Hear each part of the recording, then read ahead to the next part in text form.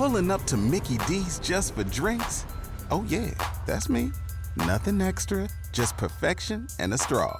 Coming in hot for the coldest cups on the block. Because there are drinks. Then there are drinks from McDonald's. Mix things up with any size lemonade or sweet tea for $1.49. Perfect with our classic fries. Price and participation may vary. Cannot be combined with any other offer. Ba-da-ba-ba-ba.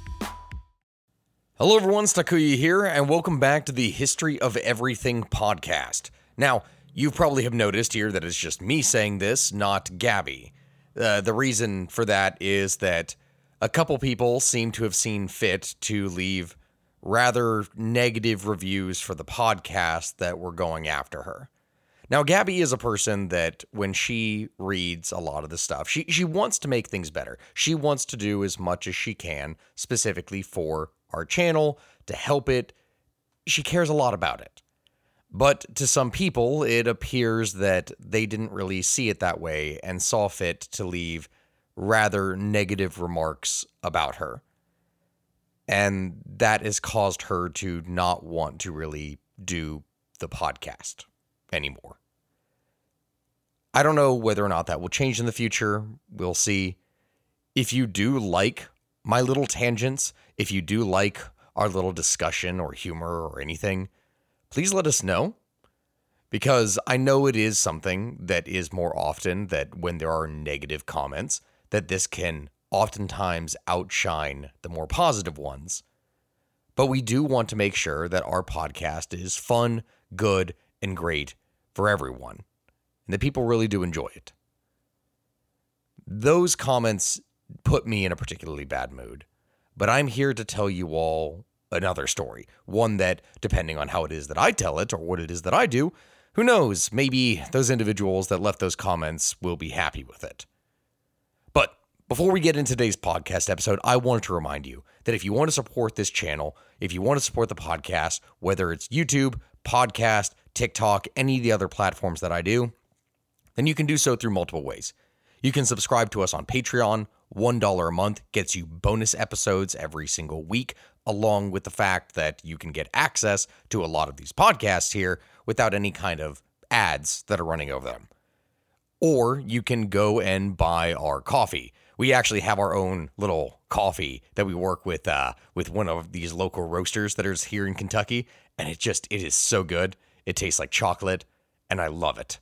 I absolutely love it. You can find the links to everything down in the descriptions below. So that is, again, Patreon, coffee, and final thing, we have a History of Everything podcast YouTube channel. So go ahead and check out and make sure to get this month's book club. Always click the link down in the description below in order to join the book club and get this month's book, since we're going to have a podcast episode dedicated to it. But anyway, on to today's story, the Battle of Athens. So you're going to be a little confused. You're going to be a little bit confused when I say that, because you're going to think like, okay, Athens, we're talking Greece, right? Ancient Greece. No, we're talking Athens, Tennessee, in the little county of McMinn, Tennessee.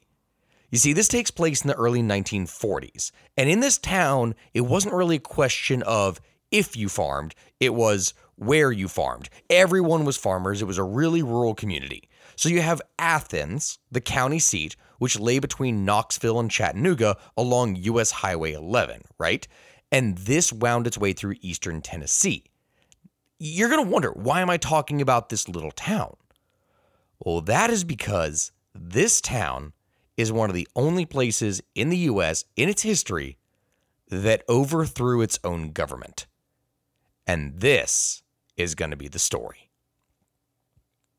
So traveling along narrow roads planted with signs urging them to see Rock City and get right with God, you would see all these different people who would gather on Saturdays beneath the courthouse elms to discuss politics, crops, and everything. It's a small town. It's a rural community, something around 7,000 people in Athens. And many of its streets were still unpaved. We're talking like dirt and gravel roads is the majority of these things. There were two big cities that were around 50 miles away that had not yet really begun their expansion. We're talking about the larger cities of Knoxville and Chattanooga, which had not grown to the heights that they later would. So these farmers' lives were pretty simple. They were essentially unaffected by anything around them of what we would call the modern world. The majority of them didn't have electricity. The land, their families, religion, politics, and of course, being the fact that this is the 1940s, the talk of the war with World War II, that dominated pretty much everything with anyone's talk and thoughts. They were very simple people. They learned about God from the family Bible. They had a number of tiny chapels that were all along their dirt roads, and they had this one newspaper, the Daily Post-Athenian, that would tell them things about politics and war. But, of course, this being a small-town newspaper, it really chose to avoid any kind of intrigue or scandal or anything that usually you would find in some of the bigger cities. Now, regarding this little town, since the Civil War, a lot of the political offices in McMinn County had gone to the Republicans. But in the 1930s, Tennessee began to fall under the control of Democratic bosses. Now, mind you, when I use the term Republican and Democrat, yes, technically speaking, it's the same name of the parties. But politics is something that evolves drastically over time, so things were not the same then as they are now. And that's not even talking about necessarily in terms of political beliefs or the whole political spectrum shift that people argue over. It's just the scale of politics. Things were very different then as to what they are now, just in general among people and voting blocks. To the west, in Shelby County, E.H. Crump, the Memphis mayor who had been ousted during his term for failing to enforce prohibition, he fathered what would become the state's most powerful political machine. Crump eventually controlled most of Tennessee, along with the governor's office and a United States senator. In eastern Tennessee, local and regional machines developed, which, lacking the sophistication and power of Crump, relied instead on more intimidation and violence to control their constituents. You had people that didn't have nearly as much of the political savvy and suaveness that he did, so they used their own less than savory methods. In 1936, the system descended upon McMinn County in the person of one Paul Cantrell, who was the Democratic candidate for sheriff. Sheriff being a position that, unlike that of a simple police officer, is actually an elected position for anyone, maybe my European listeners who are not aware. Cantrell, who had come from a family of money and influence in nearby Etowah, he tied his campaign closely to the popularity of Roosevelt, with this new administration coming in and rode FDR's coattails to victory over his Republican opponent. Now, fraud was suspected, and to this day, many Athens citizens still believe that the ballot boxes were swapped, but there is no proof. Over the following months and years, however, those who questioned the election would start to see that any of the suspicions that they had were probably right. The laws of Tennessee provided an opportunity for people of a more unscrupulous nature, let's put it that way, to prosper. Essentially, the sheriff and his deputies would receive a fee for every person that they booked, incarcerated, and released. So the more human transactions, the more money they got. You can probably see where that would be a little bit of a problem. A voucher that was signed by the sheriff was all that was needed to collect the money from the courthouse.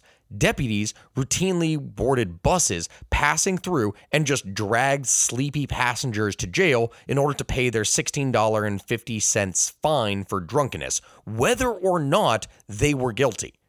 It didn't matter. It didn't matter at all. Arrests ran as high as 115 per weekend. Now, the fee system was profitable, but of course, record keeping was required, and the money could be traced. And for people who are doing things more or less illegally, or not necessarily because it was legal, doing things while wanting to perhaps keep an era of, what's the proper word that I should use? They wanted to hide what it is they were doing. And you couldn't really hide it very well through the fee system because, of course, all the record keeping. It was less troublesome for these guys then to instead collect kickbacks for allowing roadhouses to just operate openly. Cooperative owners would instead point out influential patrons, and they would not be bothered. So if you had anyone who was particularly wealthy or good to the establishment, they weren't going to get in trouble. But anyone that was not, if they were pointed out by the owners of the establishment, then they were just going to end up getting picked up and taken down. Prostitution, liquor, gambling, all of these things became so prevalent that it was common knowledge in Tennessee that Athens was simply wide open. There was no enforcement whatsoever of any of the ordinances. Or rather, when there was enforcement, it was simply enforcement for the purpose of targeting people for money. Almost like a mafia operation. I said mafia. A mafia. You know what I mean. A mafia operation is pretty much what it was. It was a shakedown. It was like quite literally a shakedown. And so, encouraged by his initial success, Cantrell began what would become a 10-year reign as the king of McMinn politics. In the subsequent elections, ballot boxes were collected from the precincts, and the results were, counted in secret at the McMinn County Jail in Athens. Opposition poll watchers, if they went there to try and check and make sure that everything was okay, they would be labeled as troublemakers and were ejected from precinct houses. There was simply no one overseeing the actual validity of the election. And so the 1940 election sent George Woods, who was a bit of a bigger guy. He was a rather plump, more affable, friendly Etowah crony of Cantrell. He was one of his base men. Woods promptly introduced an act to redistrict McMinn County, and it reduced the number of voting precincts from 23 to 12. So almost half. And it cut down the number of justices of the peace from 14 to 7. Of those 7, 4 were openly Cantrell men. So in this way, this meant that any of the justices, any of the people that were actually engaging with law and enforcement, they were going to have significantly fewer of them, and they could stack the ones that were there by having them make sure that they are the men of Cantrell. There was less positions for perhaps reformists to be able to come in and change things. So McMinn County Court, which still was dominated by Republicans, directed the county to purchase voting machines to try and, engage things in a proper democratic process. But the Cantrell Democrats, they countered by having Woods get a bill passed in Nashville that abolished the court and then sold the machines to save the county money. Because, of course, that seemed to be the smarter thing to do in that case, is just like, oh, no, we can't afford that. We'll just sell the machines and use the money for the city. And that way we can go back to the old system of just counting things manually with all of our machines. Or not machines, but like by hand. Sketchy stuff. Way more sketchy stuff. The Department of Justice showed records of investigations of electoral fraud in McMinn County in 1940, 1942, and 1944, all of which did not have any resolution. So during the Civil War, if we're going back a bit further, from deep within secessionist territory, McMinn County had sided with the Union. This county itself had veered towards the Union, while the territory around it went secessionist. And in 1898, she had declared war on Spain 2 weeks before Washington ever got around to it, even though, they wouldn't actually be able to do anything. I mean, how could Cantrell have such absolute control over a county that was remarked as being very independent? It was famous for being for challenging the status quo and for doing things its own way. Well, one of the answers with how this could happen lies in the fact that, as I said before with the newspaper, what was going on in the 1940s was the Second World War. 3,500 and 26 young men, which is around 10% of McMinn's population, they went off to fight.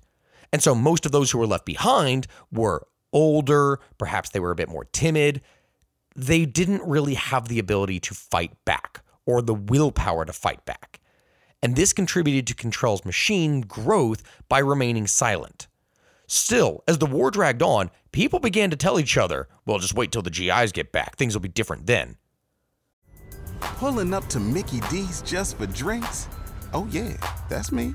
Nothing extra, just perfection and a straw. Coming in hot for the coldest cups on the block. Because there are drinks. Then there are drinks from McDonald's. Mix things up with any size lemonade or sweet tea for $1.49. Perfect with our classic fries. Price and participation may vary. Cannot be combined with any other offer. Ba-da-ba-ba-ba. That's just it. In the summer of 1945, veterans began to return home. And by 1946, the streets of Athens were overflowing with uniforms. They were just everywhere. And Cantrell's forces, they didn't really care. They had controlled things for years. This was not going to be a big deal. These were the men coming back. They'd had control of things for a decade at this point. It wasn't going to be an issue. As the GIs arrived, they started coming back with their mustering out pay in their pocket. And of course, they're hitting the different beer joints and honky-tonks and all kinds of different places around Athens, which, of course, got a little bit wild. They were soldiers who had just been to war, and so they were starting to have trouble with law enforcement at that time because the law enforcement was seeing all these guys coming back with their payout, and we're seeing, oh, these are some easy targets for making some money. And so they started getting into this habit of picking up GIs and fining them heavily for pretty much anything. They were pretty much making a racket out of it. And so after long years of service, a lot of the hardcore veterans of World War II, they were used to drinking, having their liquor, having their beer, just being able to have fun and be able to be themselves without being bothered. And so when these things started to happen, the GIs started getting mad. And the more GIs that they arrested, the more that they beat up, the more angry that they got. And at last, the veterans chose to use their most basic right of democracy for which they had gone to war, the right to vote. In the early months of 1946, they decided in secret meetings to field a slate of their own candidates for the August election, and in May, they formed a nonpartisan political party. As the election approached, there weren't really many signs that any trouble was actually going to happen, though to the citizens of McMinn County, they believed that something absolutely was going to happen. There simply was too much at stake for both sides. Something had to go down, even if there were no signs of it actually occurring. The Daily Post-Athenian was, we talked about in the beginning here, it was pretty quiet. It wasn't really going over any of the drama. The most significant news item that appeared on election eve at the bottom of the page was that VFW members in neighboring Blount County said that 450 veterans were ready to respond to any need in McMinn County. Quote, any need in McMinn County. They were prepared for something to happen. And of course, above that was a report that a guy by the name of Tony Pierce had killed a muskrat in his front yard. And that's really it. The veterans fielded candidates for 5 offices. But interest in this case centered on the race for sheriff, that between Knox Henry, who had served in the North African campaign, and Paul Cantrell, who was once again running for re-election.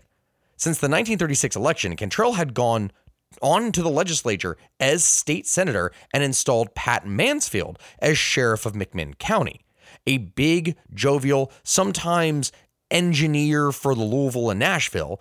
Mansfield had done very nicely for himself during his term in office. His 4 years in sheriff had netted him an estimated $104,000, which, mind you, in the 1940s, that is a good chunk of change. But now in 1946, Cantrell was running for sheriff and Mansfield was running for state senator. In the final week, a flurry of advertisements appeared in the Post-Athenian. Cantrell talked about all the different accomplishments of the Democratic Party. Mansfield denied that 2 men who were arrested on July 30th with a shipment of liquor were actually deputies, even though they admitted that they had been there delivering election whiskey. Downtown merchants announced that all stores were going to be closed on Election Day in order to give employees a chance to vote. Although this had not been necessary in previous elections, the merchants were ready to set and follow the example of the mayor of Athens, Paul Walker, who would be vacationing on Election Day. Cantrell warned that the veterans had printed sample ballots with the intention of stuffing ballot boxes. The veterans offered a $1,000 reward for verifiable information about election fraud and repeated a slogan. For weeks, they sounded off again and again and again from car-mounted loudspeakers. Your vote will be counted as cast. 2 days before the election, the GIs ran an advertisement in the Post-Athenian. It said, and I quote, "These young men fought and won a war for good government. They know what it takes and what it means to have a clean government. And they are energetic enough, honest enough, and intelligent enough to give us good, clean government." A couple of pages further on, the Democrats had their own phrase or saying that they put, "Look at the facts, and you will vote for the Democratic ticket." The campaign fight is as old as the hills. It is the story of the outs wanting back in. Literally just a statement saying, hey guys, look at the facts. Look, we're amazing. These guys were kicked out before, and now they're just wanting back in. Don't buy into any of it. This is a tale that has happened time and time again. Just trust us. Just trust us, okay? Just trust us. That's literally what it's saying in the end. It's like literally just like, trust us, guys. It's fine. It's fine. It's fine. The next day, the paper reported that the veterans from Blount County had offered to come and help watch the polls. So Mansfield begins building an army of his own. He announced, "It has come to my attention that certain elements intend to create a disturbance at and around the polls. In order to see that law and order is maintained, I have several hundred deputies patrolling the county." So he hired all of these deputies, all of these muscles from outside of the county and some from outside of the state. And these guys would crowd inside every voting precinct, and all of them would be armed and watching the election. So on August 1st, 1946, Election Day voters just lined up early in the largest turnout in local history. Joining them was some 300 of Sheriff Mansfield's special deputies. Mind you, this is 300 deputies in a town that barely has 7,000 people. That is a remarkably high amount. Trouble began fairly early. At 9:30 a.m., you had this guy called Walter Ellis, who was a legally appointed GI representative at the first precinct of the courthouse. He was arrested and jailed for protesting irregularities. Sirens would wail all throughout the morning, and police cruisers were seen speeding towards the jail. GIs began gathering on Washington Street outside of L.L. Schaefer's jewelry store, which served as a kind of office for their campaign manager, Jim Buttram, who had seen action in Africa, Sicily, Italy, and Normandy, just all over things in the West. Well, I say the Western Front of Europe specifically, and the North Africa campaign. Above the door read a sign, "Phone 787 Jim Buttram," the number to which voters were to report any election fraud if they actually found it. Only after prolonged pounding did a harried Buttram cautiously open the door to his comrades, and more than 200 GIs just began to fill the small store.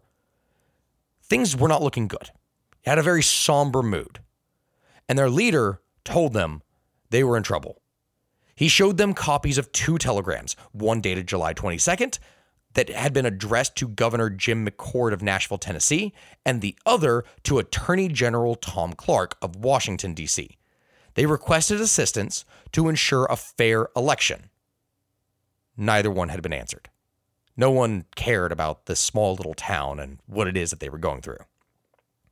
So you had this other guy, Otto Kennedy. Now, he himself was not an ex-GI, but rather a political advisor to the veterans. They entered the office and announced that Cantrell had posted armed guards at each precinct. They all knew that this move was in preparation for the 4 p.m. poll closings when the ballot boxes was going to be moved to the jail for counting. A small group of veterans demanded an armed mobilization and called for a leader. Buttram declined. So did Kennedy. But he offered the rear of his S&K garage and the tire shop across the street as a meeting hall for them to determine what to do next.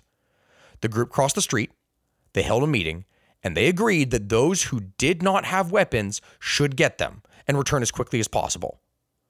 By 3 p.m., most were back at S&K and most were armed. At about this time, Tom Gillespie, who was this elderly black farmer from Union Road, he stepped inside the 11th Precinct polling place in Athens Waterworks on Jackson Street.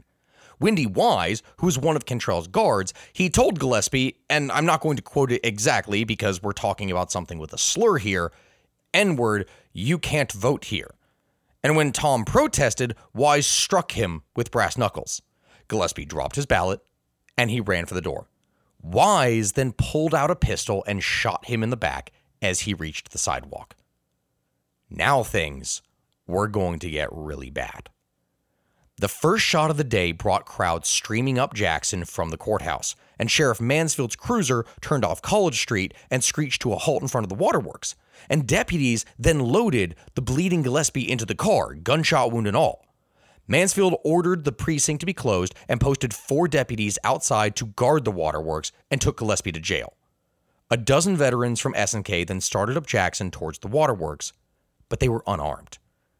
During the confusion following the shooting, you had 2 GI poll watchers, Ed Vestal and Charles Scott, and they had been seized and held hostage inside the waterworks by Wise and another Cantrell deputy by the name of Carl Neal.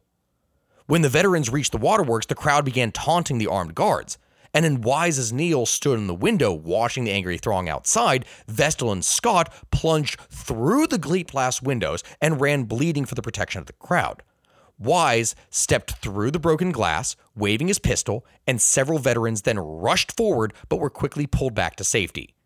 One of them shouted, "Let's go for our guns," and they left for the S&K.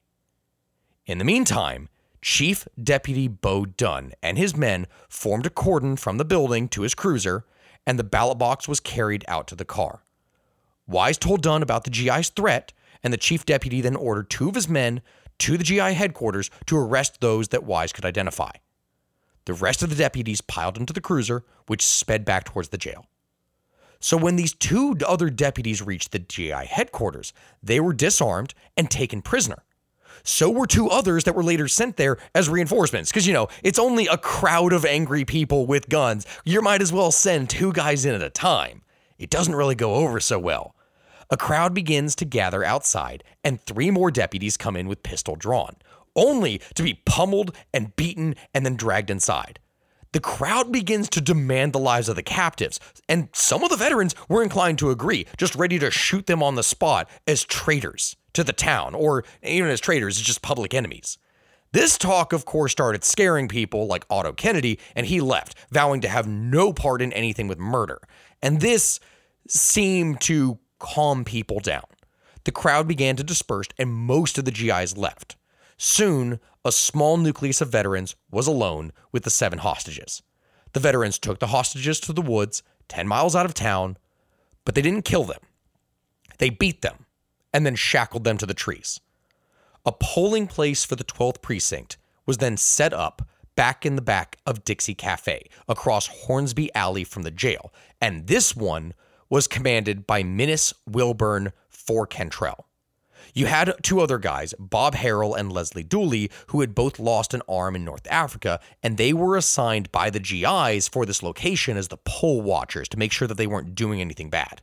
Throughout the day, they had observed Wilburn letting minors vote, handing out cash to adult voters to get them to vote in favor of things.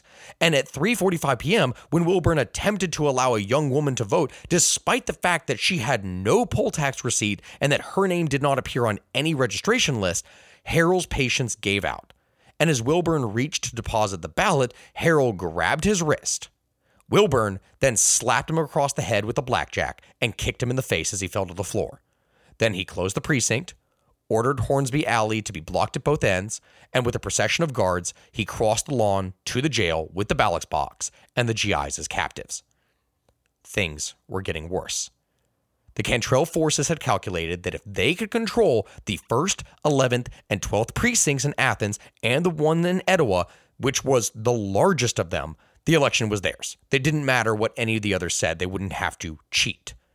The ballot boxes from the Waterworks, the 11th, and Dixie Cafe, the 12th, were safely in the jail.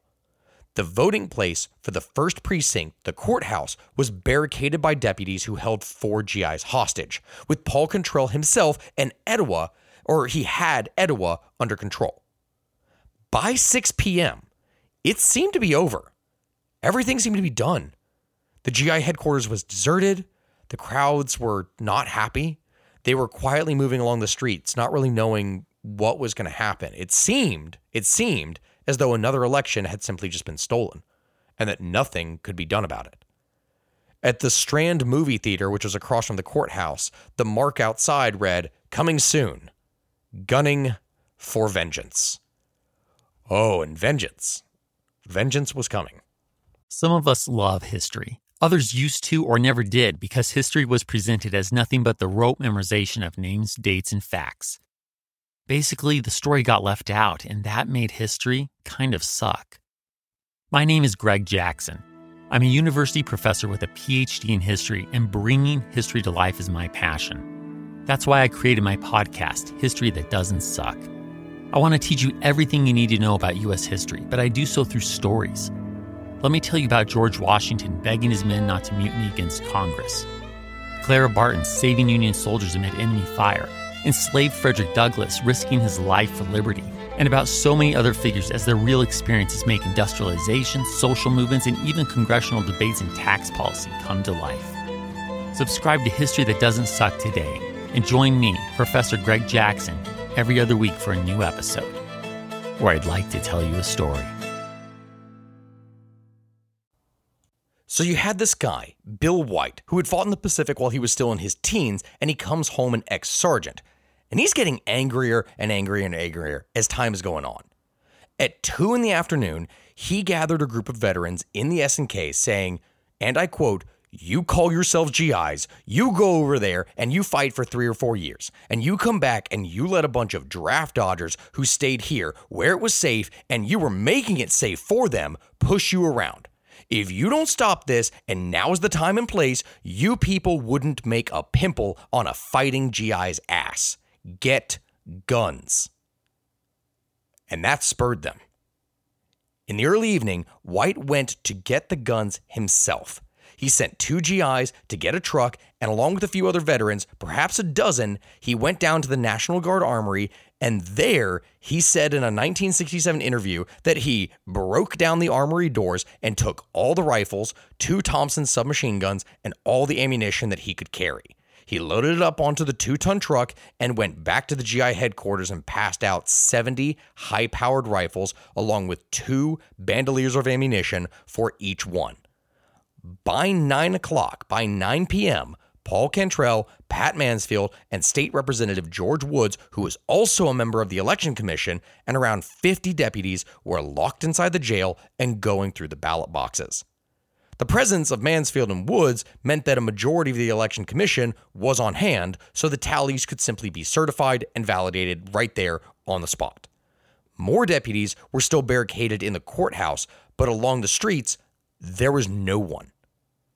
If the Cantrell forces had been a little bit more wary, they might have spotted some shadows that were slipping up the embankment directly across the street from the jail.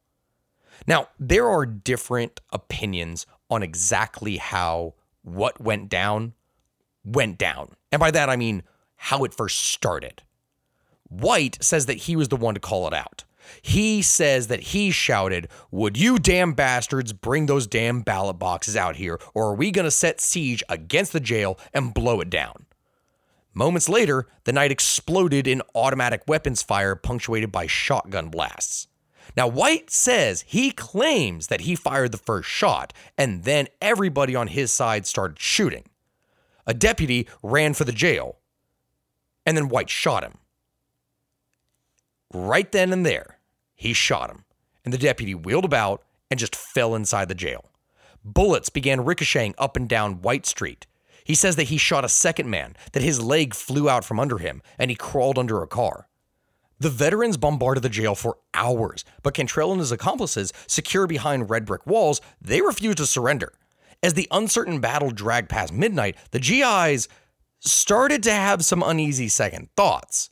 They knew that they had violated local, state, and federal laws that night, and if Cantrell was not routed before his rescuers arrived, they might spend the rest of their lives in prison. Which, of course, is going to start a series of rumors. They thought, oh, the National Guard is on the way. The state troopers were there, or they were almost there. Birch Biggs and his gang are coming, which Biggs ran Polk County, which was way more ruthlessly run than Cantrell ran McMinn, but they would have been allies. So then reinforcements could come. If the veterans had known the truth, they probably wouldn't have been as worried. George Woods had telephoned Biggs earlier that night for help, but Biggs wasn't there. His son, Broughton, ended up answering the call and said, "Do you think I'm crazy?" And then just refused to help him at all. He was not going to go anywhere near a bunch of veterans with guns. Woods then promptly slipped out of town. The veterans, of course, were still eager to just end the battle. Some of them made Molotov cocktails, others went to the county supply house for dynamite, and the gasoline bombs proved to be ineffective. But at 2:30 a.m., the dynamite arrived. At about this time, an ambulance pulled around the north side of the jail. Assuming it was for the evacuation of wounded, the veterans let it pass. 2 men jumped in, but then instead of returning to the hospital, the ambulance sped north out of town. Those men were Paul Cantrell and Pat Mansfield. They escaped. At 2:48 a.m., the first dynamite was tossed towards the jail. It landed under Bo Dunn's cruiser, and the explosion flipped the vehicle over its top, leaving its wheels spinning. 3 more bundles of dynamite were thrown almost simultaneously. One landed on the jail porch roof, another under Mansfield's car, and the third struck the jail wall. The explosions rattled windows throughout the entire town. Leaves fell from trees. Debris scattered for blocks. And the jailhouse porch simply jumped out of its foundation. The deputies, barricaded inside the courthouse a block away, rushed onto the balcony, eager to surrender. The jail's defenders then staggered from their ruined stronghold and handed the ballot boxes over to the veterans. With the Cantrell forces conquered, 10 years of suppressed rage simply exploded. Despite the fact that they had surrendered, the townspeople set upon the captured deputies, and but for the GIs, they probably would have killed all of them. Minnis Wilburn, who was a particularly unpopular and aggressive deputy, he had his throat slashed. Biscuit Ferris, Cantrell's prison superintendent, had his jaw shattered by a bullet, and Wendy Wise was kicked and beaten senseless. Joined by a number of their fellows, the GIs cleared the jail of the rioters and locked up their prisoners for their night. At dawn, the veterans slipped from the jail, made their way through the detritus of battle, and dispersed into what they hoped would be anonymity. Miraculously, there had been no deaths, but on August 2nd, a page 1 headline in the New York Times wrongly trumpeted the news, "Tennessee sheriff is slain in primary day violence." All day long, reporters with cameras and notebooks poured into town in order to photograph, to question, analyze, and write. And every newcomer passed the sign on Highway 11, "Welcome to Athens, the friendly city." You know, despite all the fact that the violence was occurring. The victory of the veterans that night, on August 1946, appeared at first to have settled nothing. The national press was almost unanimous in condemning the action of the GIs. In an editorial perhaps best reflecting the ambivalence of a startled nation that was shocked by this occurring, the New York Times concluded, "Corruption, when and where it exists, demands reform. And even in the most corrupt and boss-ridden communities, there are peaceful means by which reform can be achieved. But there is no substitute in a democracy for orderly process." Of course, they're completely discounting the fact that the democratic process was specifically what was corrupted because the ballots were being stuffed and forcefully removed. There was no actual way to commit to the democratic process because their complaints were being ignored, and then the election was being stolen time and time and time again by stuffed boxes. The syndicated columnist Robert C. Ruark commented, "There is very little difference essentially between a vigilante and a member of a lynch mob, and if we are seeking an answer to crooked politics, The one that the Athens boys just propounded sure ain't it. End quote. Commonweal cautiously compared the battle to the American Revolution, then went on to say nothing could be more dangerous, both for our liberties and our welfare, than the making of the McMinn County Revolution into a habit. Which, to a degree, is agreeable. You do have to be exceptionally careful when violence is used in this. Historically speaking, it tends to get very, very out of hand. That is usually what will end up happening. In the early days of August 1946, a power vacuum existed in McMinn County that easily could have turned into anarchy. Armed GIs patrolled the streets that were still very tense with rumors that Mansfield had an army that was poised to reclaim Athens. Hundreds of men were issued permits to carry weapons, and machine guns on rooftops guarded the approaches to town. Several times, groups of veterans they rushed to barricade roads, and occasionally they terrorized innocent travelers in their attempts to thwart an invasion that never actually came. On August 4th, Pat Mansfield telegraphed his resignation as sheriff of McMinn County to Governor McCord and requested that Knox Henry fill his unexpired term, which would end on September 1st. Henry was appointed immediately, and the next day, State Representative George Woods returned to the county under GI protection to convene the election commission and certify the election. A cheer rang out in the courthouse when Woods rose as the canvass ended and announced that Knox Henry was elected sheriff by a vote of 2,175 to 1,270. On August 11th, 1946, the 5 GIs that were elected to office in McMinn County announced that they would return to the county all fees in the excess of $5,000. Elsewhere in Tennessee, E.H. Crump and his machine were finally on their way out, with the election of Governor Gordon Browning and a young United States Senator, Estes Kefauver. For a full year afterward, the national press seized upon the most insignificant news from Athens as evidence of the veterans' lawlessness.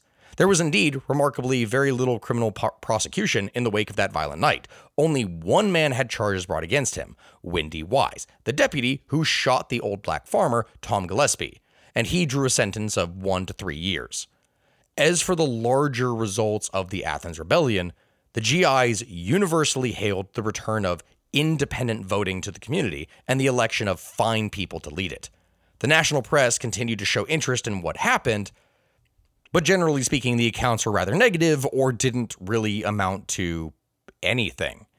Finally, on the first anniversary of the violent election, the Times reported, "Today it appears that this political coalition of World War II veterans for direct action in community affairs, which may at the time be regarded as a factor likely to develop nationally in the post-war period, was purely a local phenomenon in which veterans' participation was incidental." With this, the epilogue, the press kind of turns away from tiny Athens. They don't really care about it anymore. It just kind of was nothing more than a blip on the radar that kind of blew up, and then afterwards, they didn't really pay attention to it as much, just hoping that similar incidents would not be happening over the rest of the country. Knox Henry served 2 terms as sheriff of McMinn County and was succeeded by Otto Kennedy. Paul Cantrell, after seeking temporary asylum in Chattanooga, he returned to Etowah and continued to operate the bank there with his brothers. They all are dead now, as is Jim Butchman.